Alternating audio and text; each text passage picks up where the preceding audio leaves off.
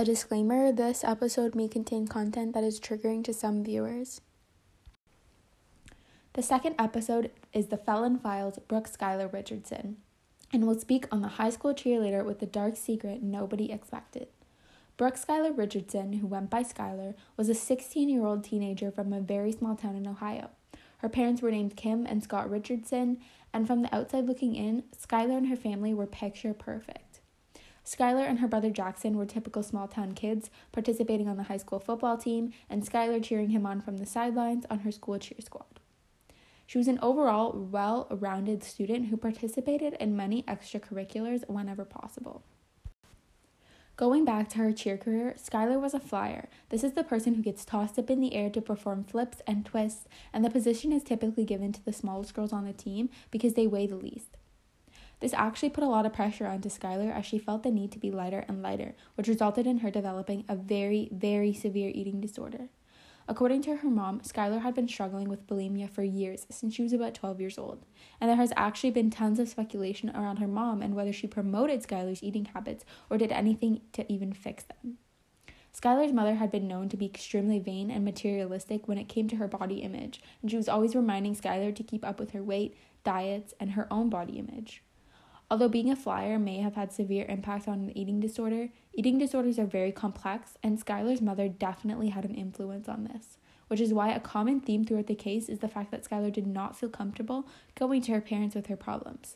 This is just a brief insight on the psychological state of Skylar at the time. In early 2017, Skylar began dating her boyfriend Brandon, who had been loved by her entire family as he was seen as a good influence on Skylar's mood.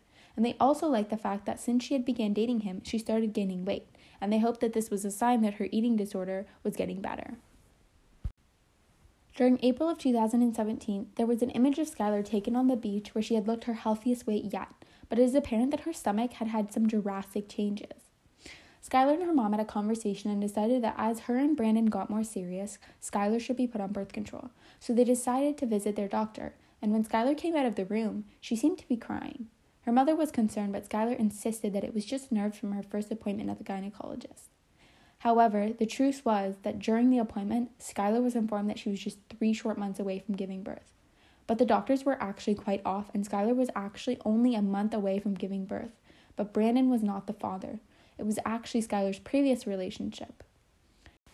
Considering Skylar was 18 years of age, the doctors were under medical laws that prohibited them from sharing this information with her parents.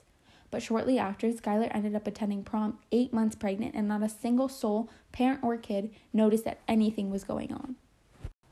On July 14th, 2017, police showed up to Skylar's house after being notified by the OGBYN office that they thought that Skylar had had the baby, but somehow illegally got rid of it. Skylar confessed during interrogation that her baby girl from May, named Annabelle, was born stillborn. So she went out to her backyard, dug a small grave, and buried the baby. The officers then located the grave and brought the baby to the pathologist, when 6 days later, Skylar got a call to come back into the station for more questioning.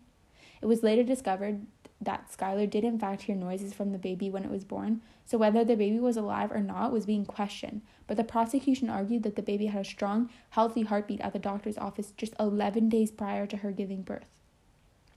She was later found not guilty in court for her charges of aggravated murder, endangerment of children, and involuntary manslaughter, which all hold sentencing up to the death penalty in the state of Ohio.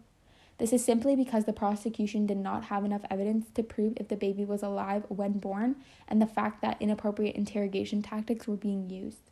She was only convicted of gross abuse of a corpse for bearing a baby, which led her 3 years probation.